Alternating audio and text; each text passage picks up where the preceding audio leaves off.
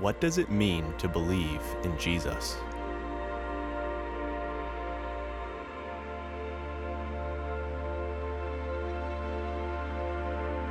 Is it adhering to certain moral principles as part of a religion? Is it being part of a community group that agrees upon a certain form of spirituality? Is it a particular branch of politics or policies that govern how we make decisions or make money? Is it just affirming that somewhere, somehow, this figure, this rabbi, this ancient teacher existed? Or could it be something deeper, more relational and communal, more involved and more invested? And if that's true, maybe there are things that we need to reconstruct to understand more about what it means to believe and follow Jesus with our whole hearts, bodies, and minds.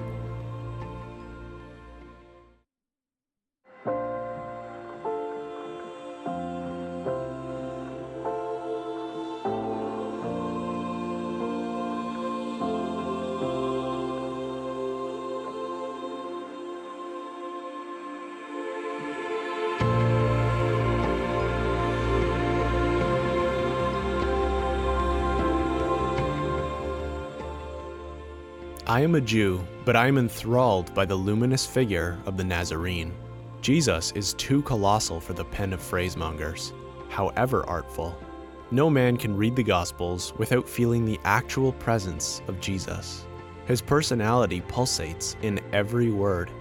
Theseus and other heroes of his type lack the authentic vitality of Jesus.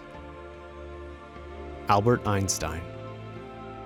No one else holds or has held the place in the heart of the world which Jesus holds. Other gods have been as devoutly worshipped. No other man has been so devoutly loved. John Knox. If Jesus had been an actual historical figure, we have a thorny paradox. Either this Jesus was a remarkable individual who said and did a host of amazing, revolutionary things, but no one outside of his fringe cult noticed for over a century. Or he didn't.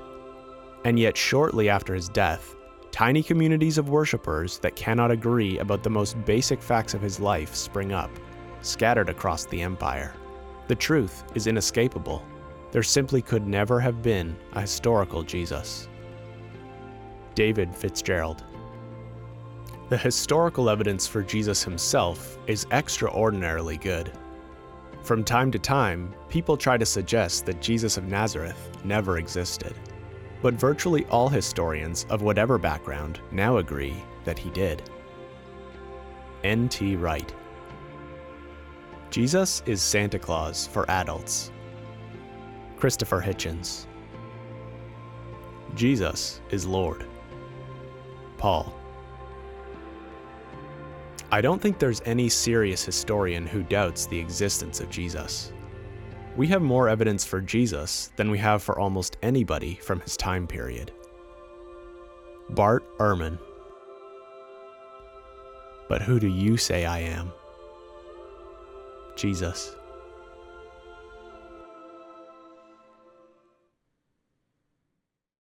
Well, brothers and sisters, welcome to the beginning of our series, Reconstructing Jesus, where we're dialing into exactly those kinds of questions, like what can we know about this figure in history? What kind of questions do we still have? What do we know about how Jesus treated politics and power? What do we know about how Jesus embodied what he taught, this way of peace, this shalom, one with God and one with each other? What do we know about what Jesus actually taught in written record? And what do we know about the historical Jesus? And this is the place where we start. Did Jesus exist? Did Jesus exist? Now, maybe you're here for the first time, here in Oakville or at any one of our locations in our regions. This is one of those time periods where we invite more and more questions. So like Quincy mentioned before, anything that pings for you or is like a pebble in your shoe, or you're like, yeah, but what about?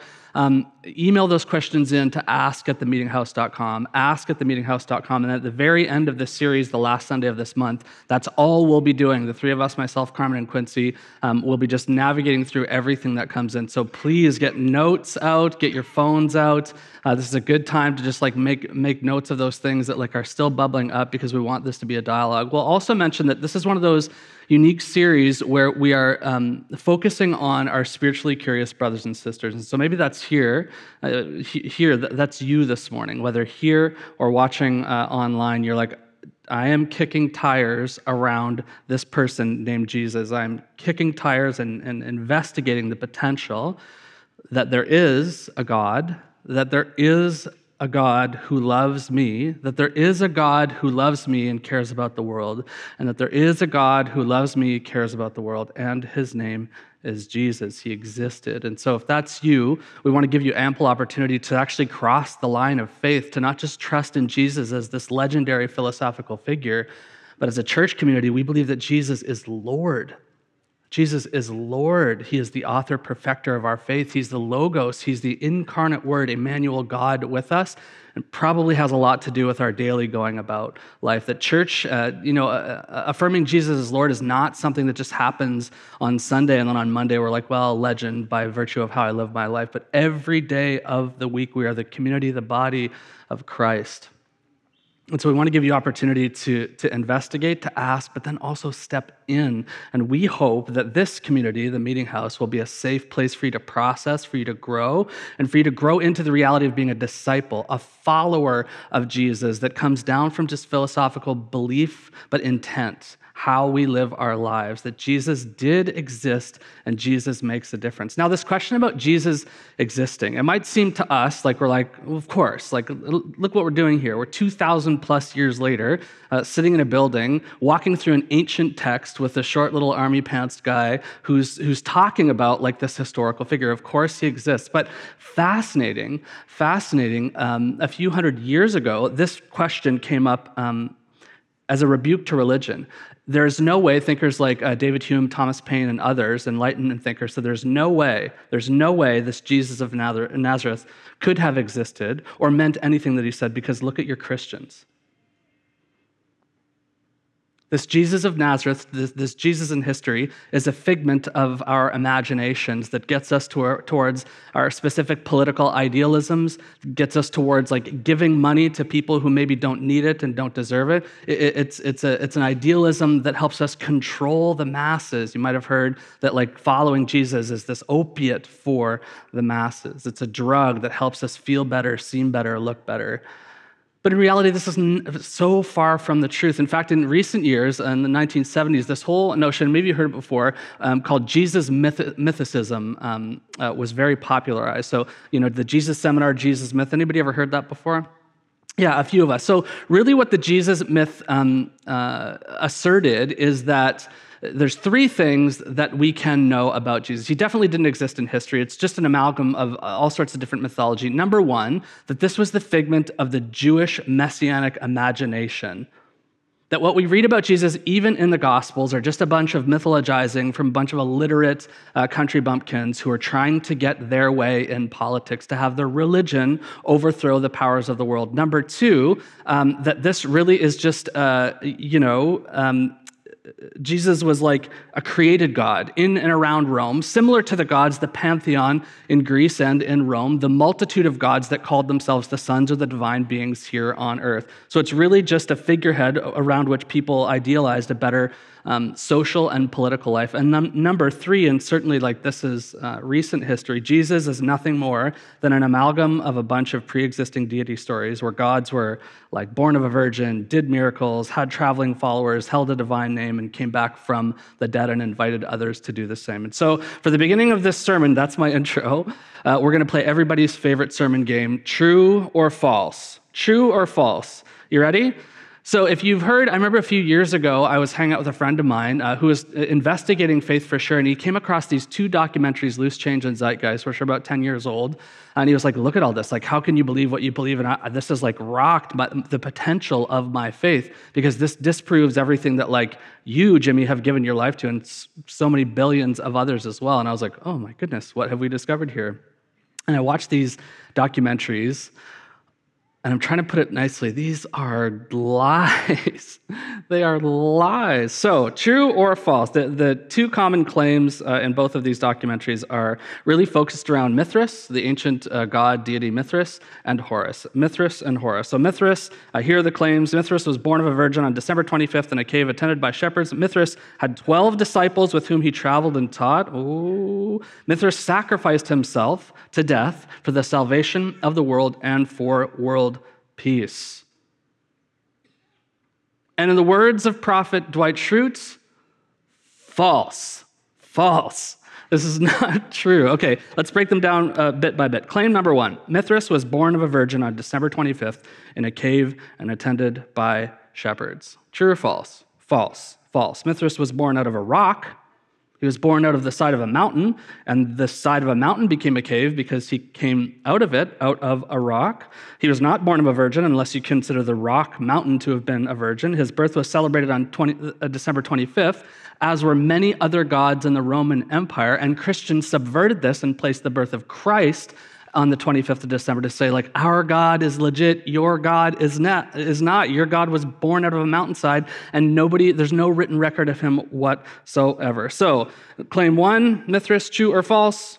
False. False. Claim two, Mithras had 12 disciples with whom he traveled and taught. In the words of Dwight Schrute, false. False again. There's no evidence whatsoever. No evidence whatsoever in the traditions, inscriptions, writing, any archaeological evidence whatsoever in and around Iran and Rome. The idea that Mithras had 12 disciples is really just derived from this mural right here, which is a color version of the mural that symbolizes like 12 zodiac signs, two of which are like the sun and the moon. So they're not actually people. So Mithras did not have 12 disciples with whom he traveled and taught. False. False. Claim three, Mithras sacrificed himself for the salvation of the world and for world peace. Again, in the words of Dwight, false. False. Nope, but he killed a bull once.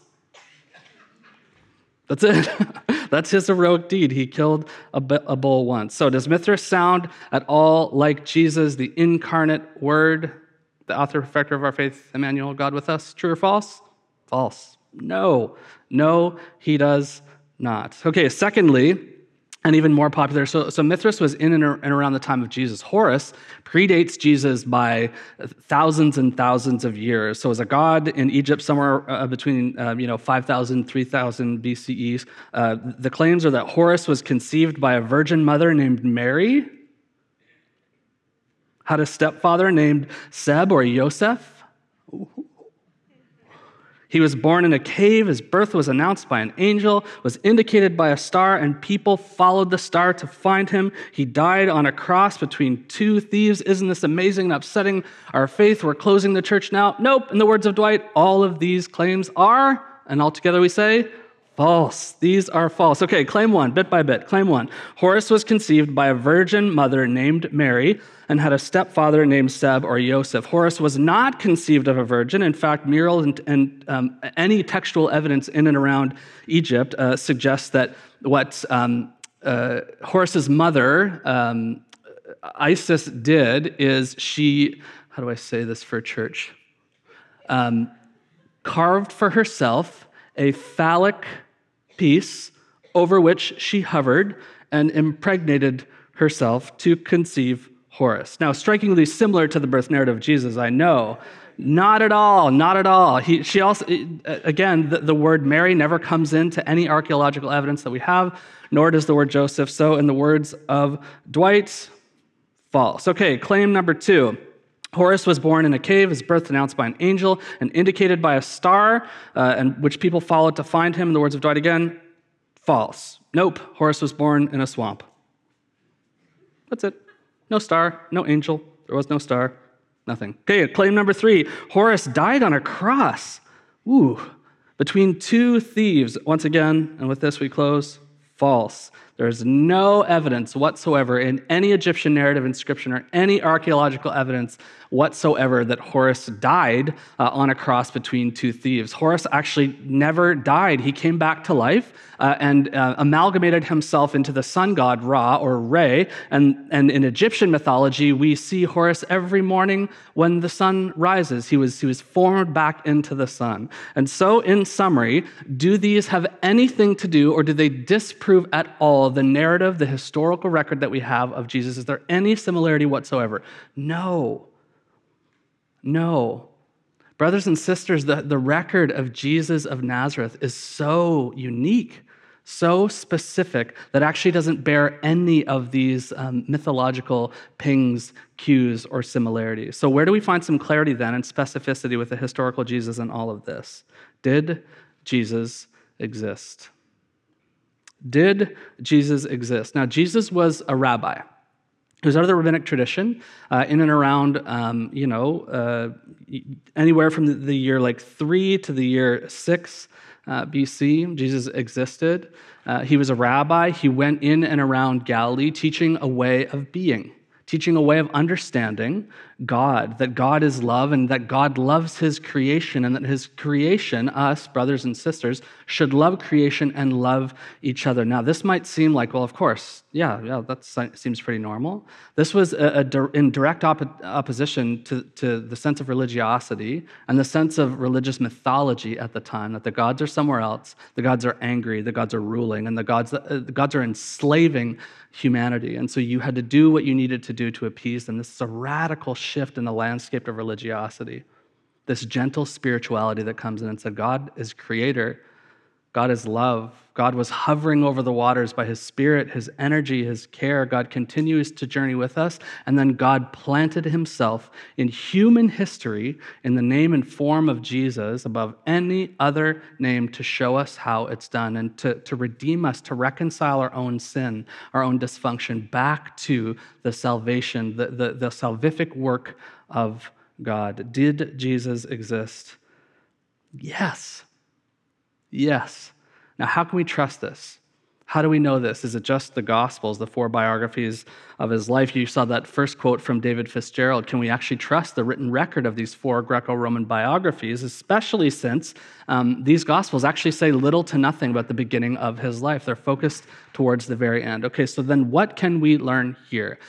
In antiquity, as you study ancient history, any person of character, you always started their story with the end that then moved towards the beginning. So in one sense, if you read just a plain reading of the Gospels, you may think, well, there's so little time, between the birth, which was quite an elaborate thing, and then we fast forward 12 years, there's nothing really that happened. Was Jesus an angsty kid? Did he like country or rock and roll? What were his habits? And then the majority of the Gospels point towards his passion, which means the journey, the narrative, the story, the progression of him towards his death. Now, for us today, we might think, well, that doesn't make any sense. In antiquity, in the story-shaping narrative of people of character at the time, it is always how you started. How you died showed how you lived.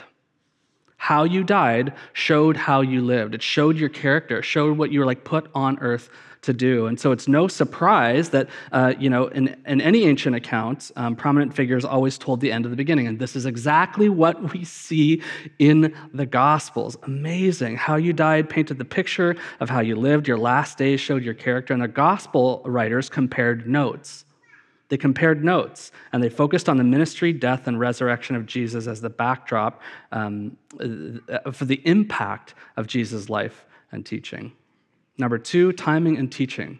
Okay, so this is where a lot of us can get hung up, and admittedly, over the years as I was in my studies when I was during my undergrad, this is a hang-up. So have you ever heard, well, we can't trust the Gospels because all of them contradict in one way, shape, or form each other. They all tell sort of different stories, especially as it relates to the resurrection. And then also they're dated super late. And then also some of the authorship of these Gospels are, generally speaking, anonymous. We don't actually know who they're attributed to.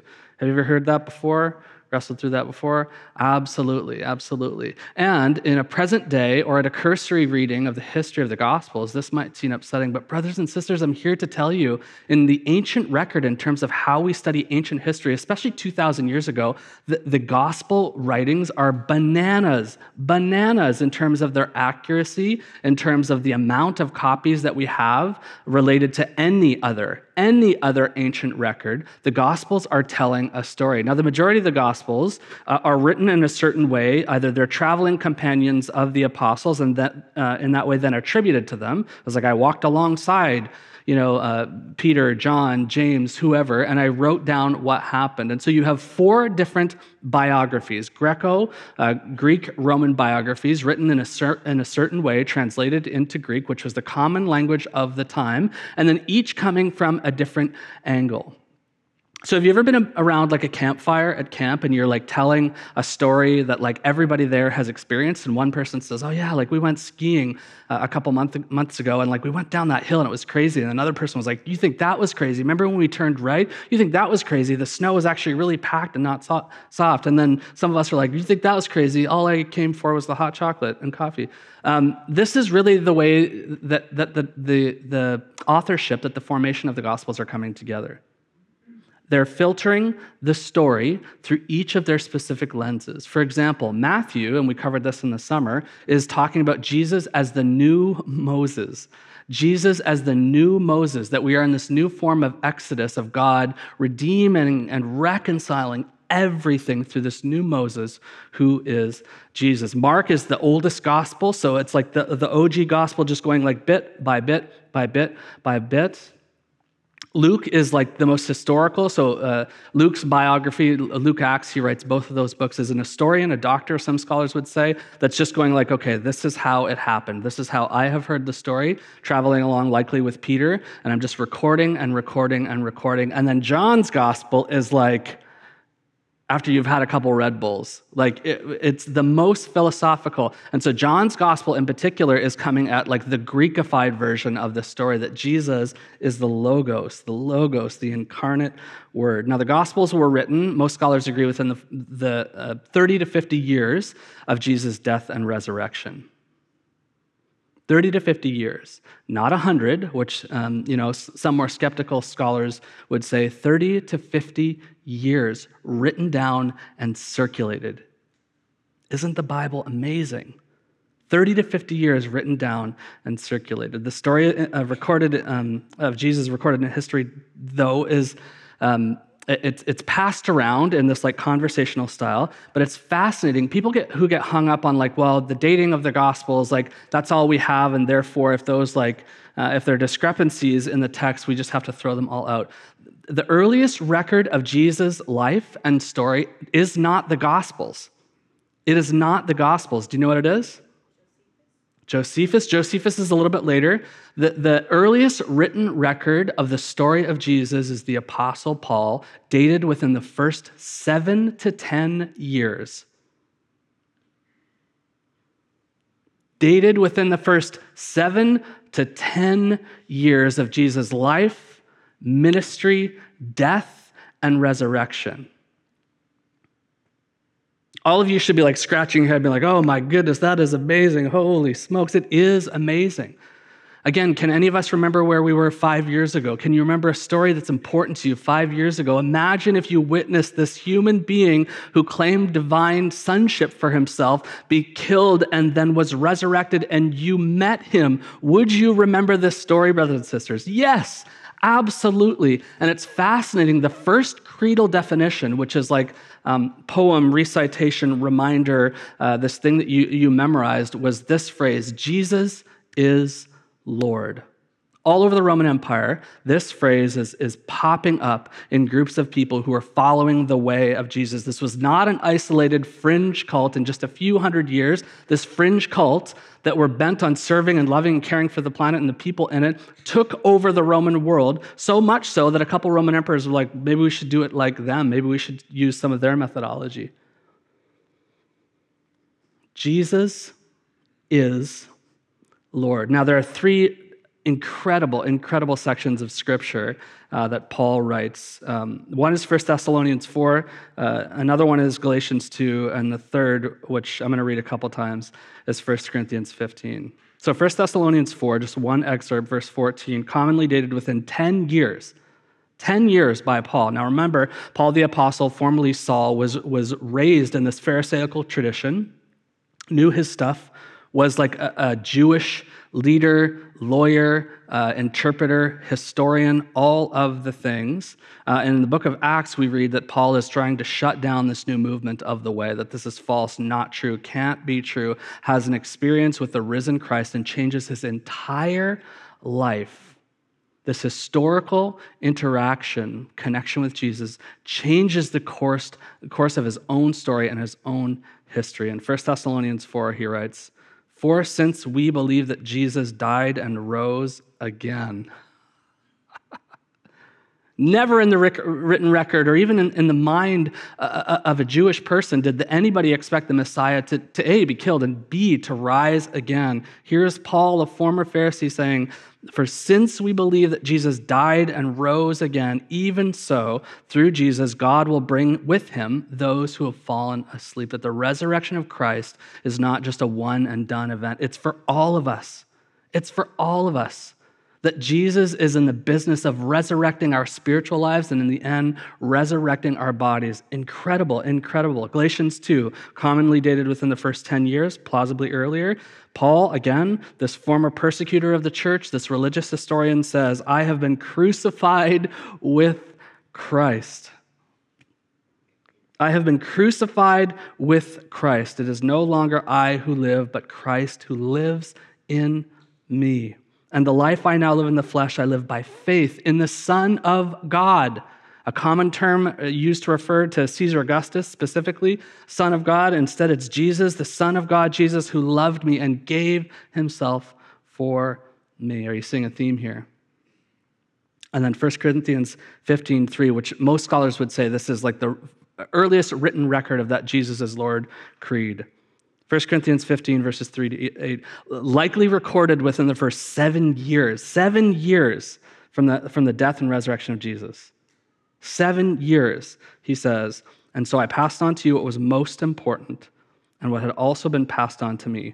Jesus died for our sins, for our dysfunction, just as the scriptures said. He was buried.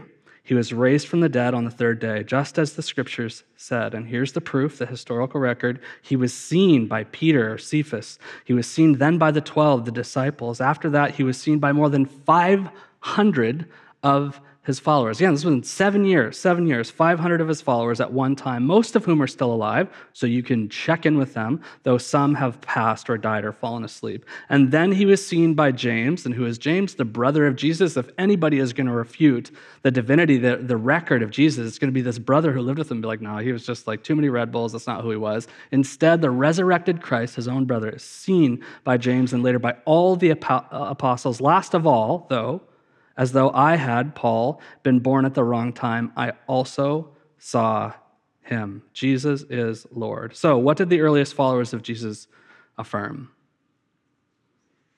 It's false. It's an amalgam of a bunch of mythical deity stories. It's false. It's just an idealized political agenda by Messianic Jews or Jews at the time trying to get their way. False. It's just a covert operation to push against the ideology, politics, and powers of the gods of Rome. Or true. Jesus is Lord, King, Master, Messiah, the Son of God, the incarnate deity here on planet Earth, showing what God looks like and showing what God intends for human life to look like. Brothers and sisters, the earliest disciples, the earliest people of the way affirmed that Jesus is not legend.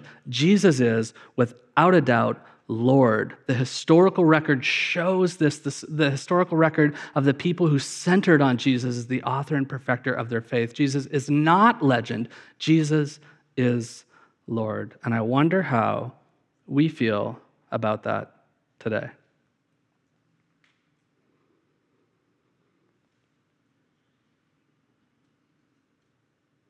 Many of us live like Jesus is Lord on Sunday, right?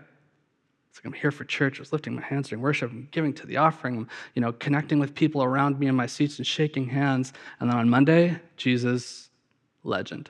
Can't bring that into my workplace. Can't bring that into my conversations. Sometimes we arrive here for a Sunday morning gathering or home church or whatever it is, and, we're with our family and we're like, oh, Jesus is Lord, isn't this great? And then on the car ride here, though, Jesus is legend.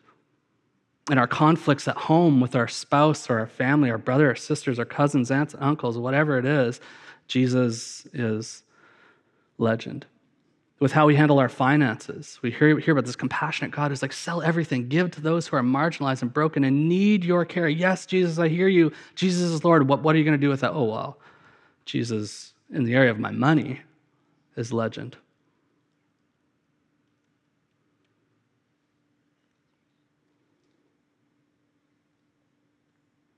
And so who do I, who do we say that Jesus is? How do we affirm or dispute this by our daily walking around lives? Who do we say, believe, trust that Jesus is? Lord or legend?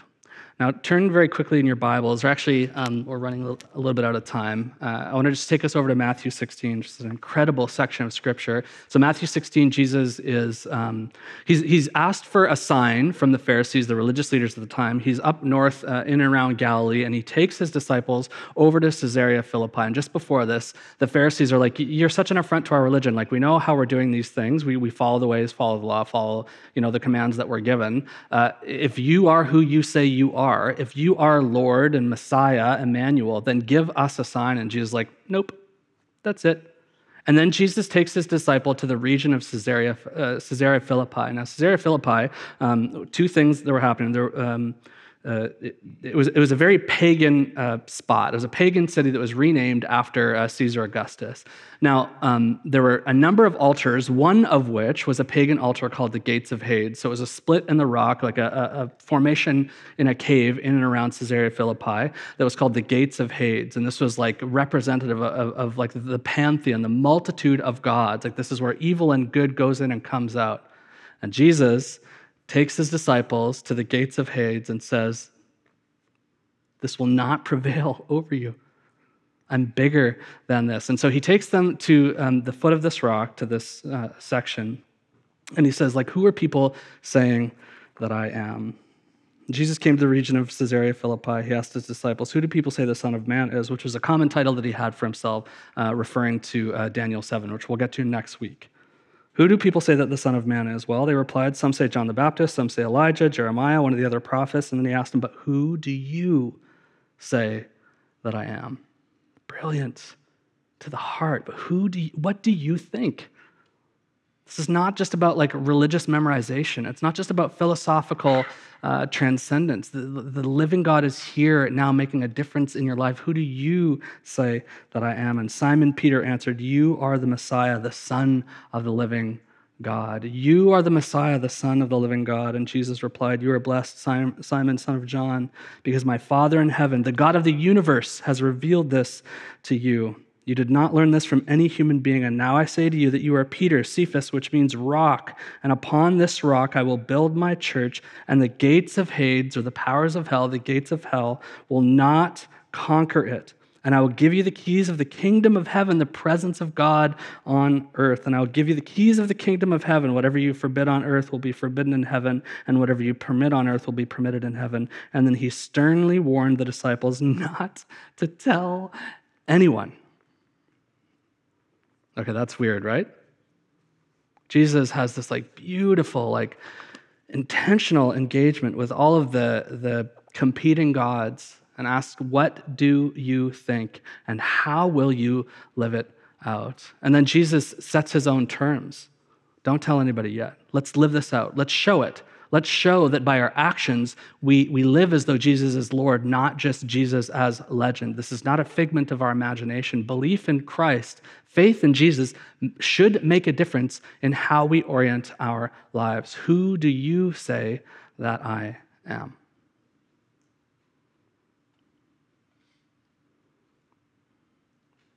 I think that's the question for us today. As we begin this series and as we navigate and reconstruct this picture of Jesus that is beautiful, connected, not hungry for power, teaching and instructing our daily lives, embodying what it means to hang out with sinners and sick people and those that are marginalized, teaching us, instructing us like how God loves us, and then proving it through history. But none of it matters if we can't answer the question, who do you, who do I, who do we say that Jesus is?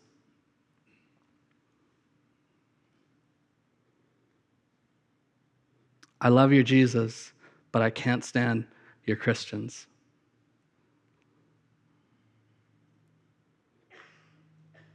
There's no greater cause of atheism in the world than people who profess Jesus with their mouths, but then walk out the door and negate him with their lifestyles. Who do you say that I am? Now, maybe you're investigating faith. Maybe you're here for the first time and you're like, wow, I had no idea. I had no idea like how provable the historical Jesus is, but none of it matters unless we're like stepping across the line of faith. And so we'll be playing, just like Quincy said in our intro time, we want this to be a safe space for you to be able to cross the line of faith, to receive Jesus as Lord and not just exist in the orbit of Jesus as some sort of legend, good teacher. And so maybe that's the question for you here this morning as you're hearing this, whether here or in line. You've been investigating faith for long enough and you're sensing the Spirit inside you saying it's time to take a step from legend status to Lord status, from questions and doubts to faith and trust, all communally within the body of Christ. Who will you say that I am? For those of you that are investigating faith, we believe that Jesus is the best thing that you could orient your life towards, that God is love and that God loves you, died, sacrificed himself for you, cleanses you, reconciles you back to the heart of God and to the community of God, and that you would be part of an unstoppable force of good in the world. Who do you say that I am? Legend or Lord? Brothers and sisters, if you are investigating faith, step in. That's the best thing that you could orient your life towards, Jesus as Lord. Or maybe you're like an OG Christian. You've been doing this for a long time. And you're starting to feel maybe that sense of like, yeah, I just kind of do the same thing. And the inspiration, the life of God in me just feels quiet, dull, honed down, maybe a little boring. Maybe your life in God has taken legendary status. Like, yeah, I think about it, but there's nothing that I do. I'm not stepping into the life of Christ. I'm not stepping deeper into the life of faith. And maybe this is that impetus. This is that message of the Spirit for you again saying, cross over. Leave the legendary status behind. Step into Jesus as Lord, Master, caregiver, leader of your life.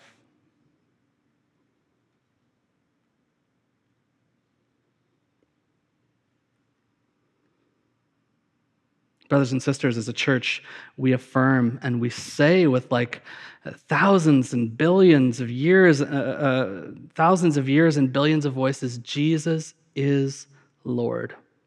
Jesus is Lord. But then my prayer is that daily we will answer Jesus' question, who do you say that I am? When you leave this building in just a few minutes, when you go about your daily lives, your work lives, your family life, your financial life, your giving lives, your serving lives, your traffic lives, Jesus is Lord or legend?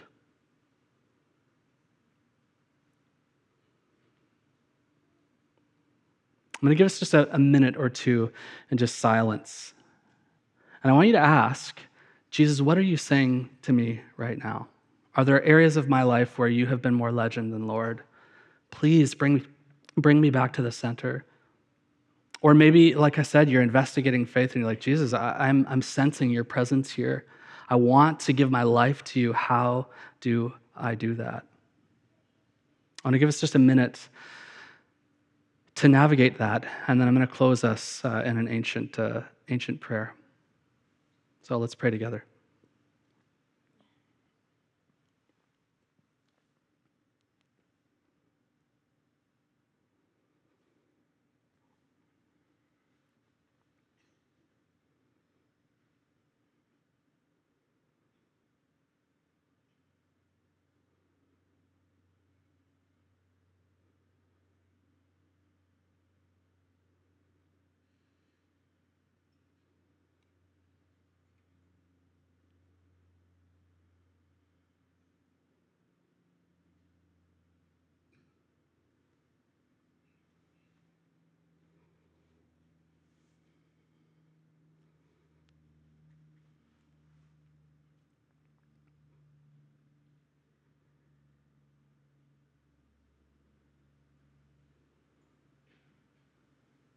We believe in God, the Father, Almighty, maker of heaven and earth. We believe in the Spirit who is hovering over the cosmos, bringing order, who lives in us, cares for us, and moves us towards Christ-likeness.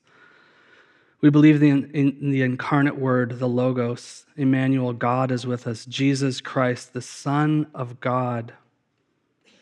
We believe in the power of Christ, his life, his love, his death and resurrection, his Spirit that lives within us, and the power of God's love in Jesus that is making all things, bringing all things reconciled to God. And so, Jesus, wherever we find ourselves today, investigating faith, long time in faith, may we be able to, in full confidence, say that Jesus is Lord. And so, brothers and sisters, may we know the power of Christ, his life, his death, his resurrection, his love, his Spirit that lives within us. And may we say this morning, with confession and confidence, that Jesus is Lord. May we say with confession and confidence that Jesus is Lord. May we say with confession and confidence, brothers and sisters, that Jesus is Lord.